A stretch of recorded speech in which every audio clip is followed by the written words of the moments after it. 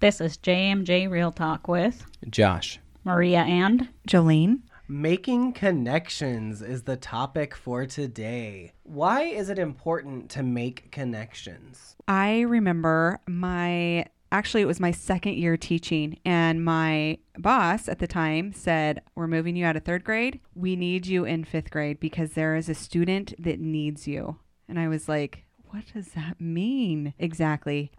This student was very disconnected with all of staff and students. The student had physically hurt some of the staff members the previous year, and I knew that what this kid needed was to make a connection. And so I figured out how to connect with him. I actually connected with his younger brother before, because I noticed that at bus duty he just doted over his little brother. And so I connected with his little brother first, and then I was like, "Hey, I'm going to be a fifth grade teacher next year." And he's like, "Hey, my brother's going to be in fifth grade." I'm like, "Really? I'd love to meet him." And I did not have one problem with that kid, except on the last day of school. And it was because it was the last day of school, and he knew that he was going to go on to middle school and he wasn't going to see me again. And he wasn't going to have that connection. Yes. His safety was being removed. Yes. And so, man, I love that kid. It's those types of moments in your teaching career where you're like, this is what it is. This is why we do this. We need to make connections with those kids that are disconnected. And making sure that, like Jolene said, it's not just about those easy connections. We have a lot of kids who are connected and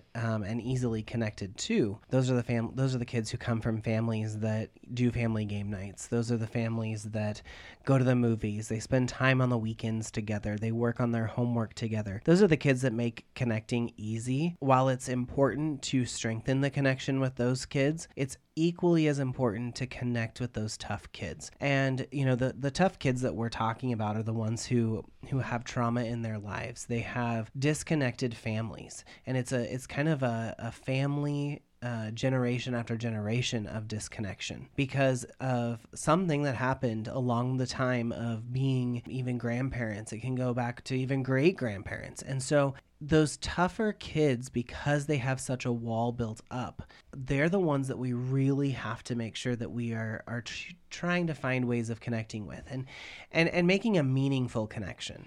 And not putting what they've done in the past as what they could do in the future. Giving him that start over, giving him a chance to be who he was, and being more understanding of where he was coming from really helped.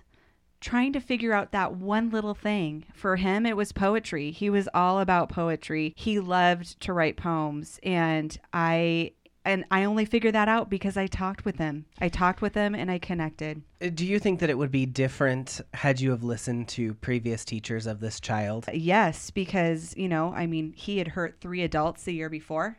He actually, really physically hurt someone. And so I feel like if I would have gone into the mindset where, oh my goodness, I'm getting this kid in my classroom versus my boss telling me, this kid needs you, he needs you as a teacher. That's a whole different way of spinning it and thinking about who is coming into your classroom. But also having the mindset of having a fresh start every day. It's not, the whole year, but it's like a fresh start every year. Every day is a new day. And I think that's very important for our tough kids.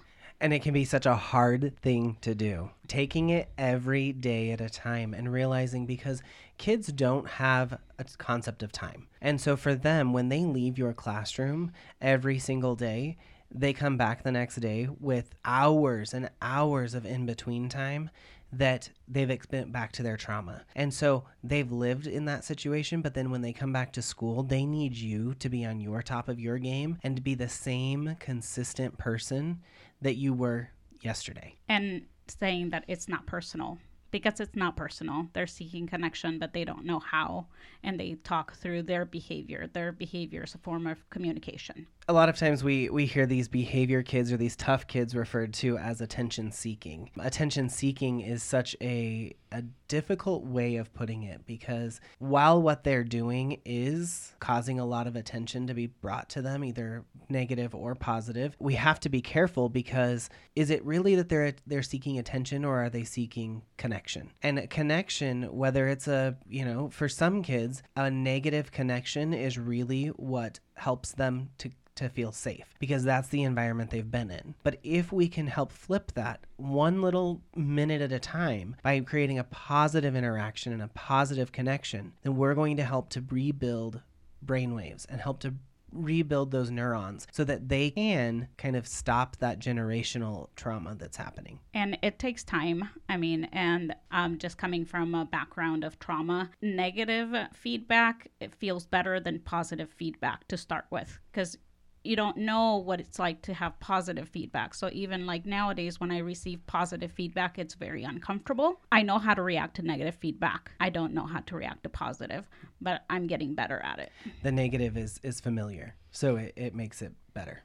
And I think Easier. that predictability of that you're always going to start over the next day, like you talked about, I think that is really helpful to them, that they know that even though they mess up, we have another day, we have another week, we have another month. I feel like that is very important. So kind of getting back onto the connection piece of it is, how do you make connections? How do you make connections with kids in general? Just having conversation. I mean, just talking to kids, and like Jolene said, trying to find what they're interested in. I mean, and genuinely trying to figure that out, instead of, hey, I like this, so you must like that, or, not being fake, just trying to make a true connection. Yeah, if you have a kid who likes what's something popular right now, Minecraft. Oh man, I hear so much about Minecraft or Fortnite.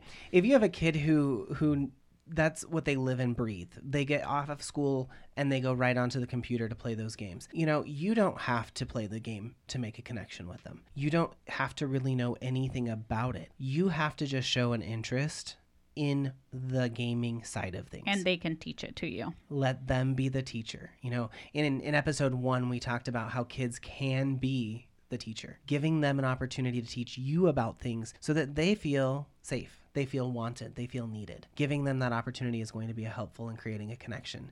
But if they come to you and start talking to you about the game that they're playing, or the latest comic that they're looking at, or the latest book they're reading, and you don't show an interest, even the slightest interest in it, you have now created a roadblock for you and that child. It takes time. It takes a lot of time. And I know that we all have a certain curriculum that we have to follow, or things that we have to do throughout the day, but it's a lot better to even take that time, even if you have to get through something else. Just listening is so helpful. And it's in the long run, you might get to that math lesson, but the fact that you stopped and listened is key. And that's going to be worth it in the long run, because you're going to have that trust and that connection, so that when you're teaching later in the year, they're going to be apt to want to learn from you. You're building that connection with every single kid in your classroom. You're making sure that every kid realizes that you are connected to them. And it does take time,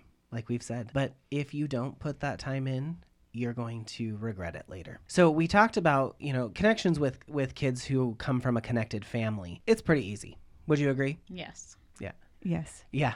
So those kinds of connections, and especially when, they play sports. Sports is something that can be easily connected with. You don't have to know much about soccer, basketball, football, to be able to make somewhat of a connection with those connected kids. But if you are interacting with a tough kid who their entire life is they get up, they go to school, they come home, and they go sit in their bedroom and they maybe play video games all by themselves. Or maybe they listen to mom and dad screaming and yelling out in the front room. Or they have, people coming in and out of their house all the time. Those are the kids that those connections are the hardest to make, because maybe you don't come from a traumatic background as an educator. Not everybody does. Not everybody does experience trauma in the same way. And so we have found some ways of being able to connect with those tough kids, just making sure that we, like we've said before, making those connections of the tiniest amount of what video game they play.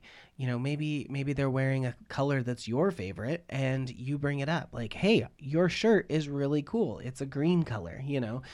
And I feel like even sharing some of your life experiences also helps them to be willing to share as well. Because I feel like, you know, sometimes we feel that, oh, well, we can't share anything about ourselves, but that's not going to help you make a connection with them. To know that, you know, hey, I've made a lot of mistakes in my life, and, you know, I was a fourth grader once too, or whatever grade level you teach, and kind of relate to them on that level really helps them want to trust you and want to share things with you. And I've used the strategy of, if they don't want to talk, I've had that a few times when I was a counselor. If they don't want to talk, it's like, okay, then ask me a question. What do you want to know about me? It's like, and then they're still not willing to talk. Well, ask me another question. What do you want to know about me?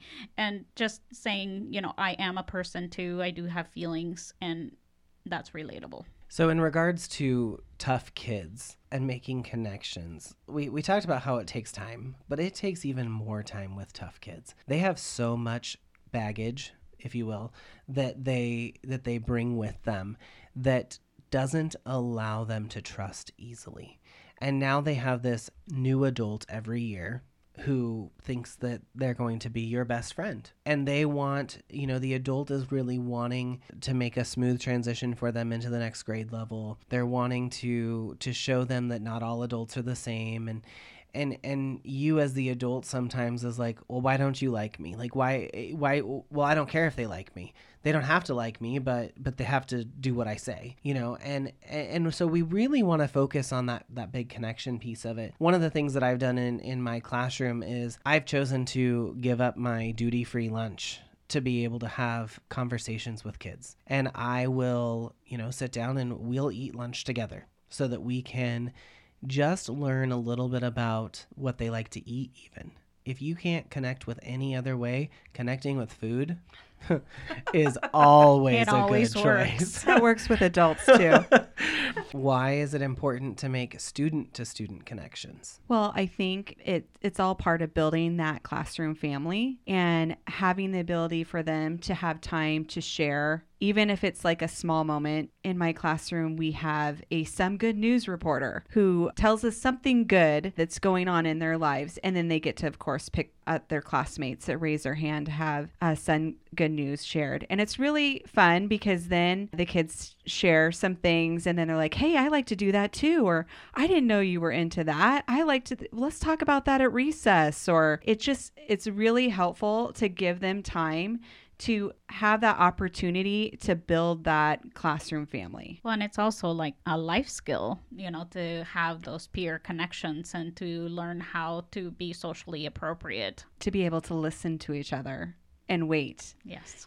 Wait until they stop talking to be able to say, oh, I like that too. You know, Yeah. It's not a quick interruption, you know, making sure that they learn those skills. Some of the other things that we do to help foster student-to-student connection is, you know, making students greeters. Jolene kind of talked about one of the classroom jobs that she has for her kids, making a student greeter. So after recess or after lunch, they get to pick a greeting to do that's fun, that's, you know, has some form of a positive touch in there, has some eye contact, and really just meaningfully greeting those students. And a lot of times, you know, we'll get into classroom jobs later in our podcast, but making sure that the kids are that you're putting in these jobs are kids who are disconnected so that they can find a connection with someone. They may not connect with every single kid in the classroom. That's a lot to ask of a kid who's very disconnected. But if they have an opportunity through greetings, through doing the good news reporter, then they're going to find somebody that they can connect with, which then means that on recess, they're not going to be sitting alone anymore. They're going to have somebody to hang out with. And someone to trust. We talked a lot about students and adults. We've talked about students and students, but equally in a educational environment, having adult to adult connection. You know, if you think about your work setting and the people that you're working with, does everybody get along? Does everybody have a Honestly, not we're all adults. We all have disagreements with different people, and it doesn't mean that we hate each other's guts. We want to still care for those people, and we have an opportunity to make a connection with them with the same equal thing. Kind of the nice thing about being in education if you are in education, you all have the same common thing of that you like to be around children. Right? Or do you want to make a difference in the world? You want to make a difference in the world. And so right there, you've already started the ability to make a connection. So why is it important that adults are staying connected as well? I think the whole being able to be mentors to each other is really helpful, but you're not going to go up to someone who you have not made a connection with and ask them for help. So I think it's very important to have those connections, not just within the school, but outside of school as well. I remember my first 4 years of teaching. I think probably some of my best friends in the building didn't teach the same grade level as me. We would gather in the morning. We were called the Breakfast Club. There was a second grade teacher, a third grade teacher, and a fourth grade teacher. And then I taught fifth grade that year. And we brought our breakfast. We graded papers together, and we spent an hour before school started just talking, laughing, throwing food at each other, and making that connection was the key of how I got through those first 4 years. You mean to tell me that on Worthy Wednesday we could be throwing food at each other? Yes, yes. All right. That might be a fun time. I'm not sure that the coffee shop would be happy with that? Yeah, they probably wouldn't let us come back if we started throwing food, but Give it a try if I dare. Yeah. And because you make it a connection with the staff and with the people you work with and the parents, does not mean that you're best friends with them. Mm-hmm. It doesn't mean that you're going to invite them to Sunday dinner. It doesn't mean that you're going to invite them to your wedding. Making a connection just means that you find something in common with them so that you can have a working relationship. We have to have a working relationship as adults in order to better the connections between students and adults and students and students. It's important that we do that. Well, and if we're trying to teach our kids to get along with each other, the adults need to show that as well. So you mean we have to get along too? Yes, we do. Oh. So we need to have those positive interactions, especially in front of students. But laughter, I would say, is, as they say, laughter is the best medicine. Yeah, and we all know that life gets in the way and not everything is positive. And it is important that kids see the positive, but it's also important that kids see disagreements between adults. And just, if one of us is upset, then showing the students how you support that person that is upset or support the person that needs help. I feel like being those role models for them is like super important. Definitely. We want to make sure that they see how adults can interact, whether they like each other or not. Well, a healthy adult relationship. Exactly. Healthy. Yes. Which is all what we're talking about. Social, emotional health. What I strengthen in myself, I strengthen in others, right? And being willing, because I know it can be overwhelming at times, but I do think that we need to make time for each other, to learn about each other, to do fun things with each other, and to make those connections so that when there are times where you're struggling, you have that support. And know that you can go to another adult and there won't be any judgment. Yeah, taking the judgment out of things is huge. We've talked a lot about just connection building and how to make those meaningful connections. We've used the word meaningful, at least I've used it a few times. I know you guys have too, but making sure that your connections are meaningful. Fake connections are not benefiting anybody, and your kids are going to pick up on them very quickly if they realize that you're making a fake connection, meaning you're all excited about the game that they're playing, but really you're not internally excited about it. They're going to pick up on that, and you've now broken and created an even bigger disconnection than if you were to just truly show that excitement and take that time to show excitement about something that those kids believe in and what they find is an interesting thing. This was JMJ Real Talk. Tune in next time for more on social emotional health.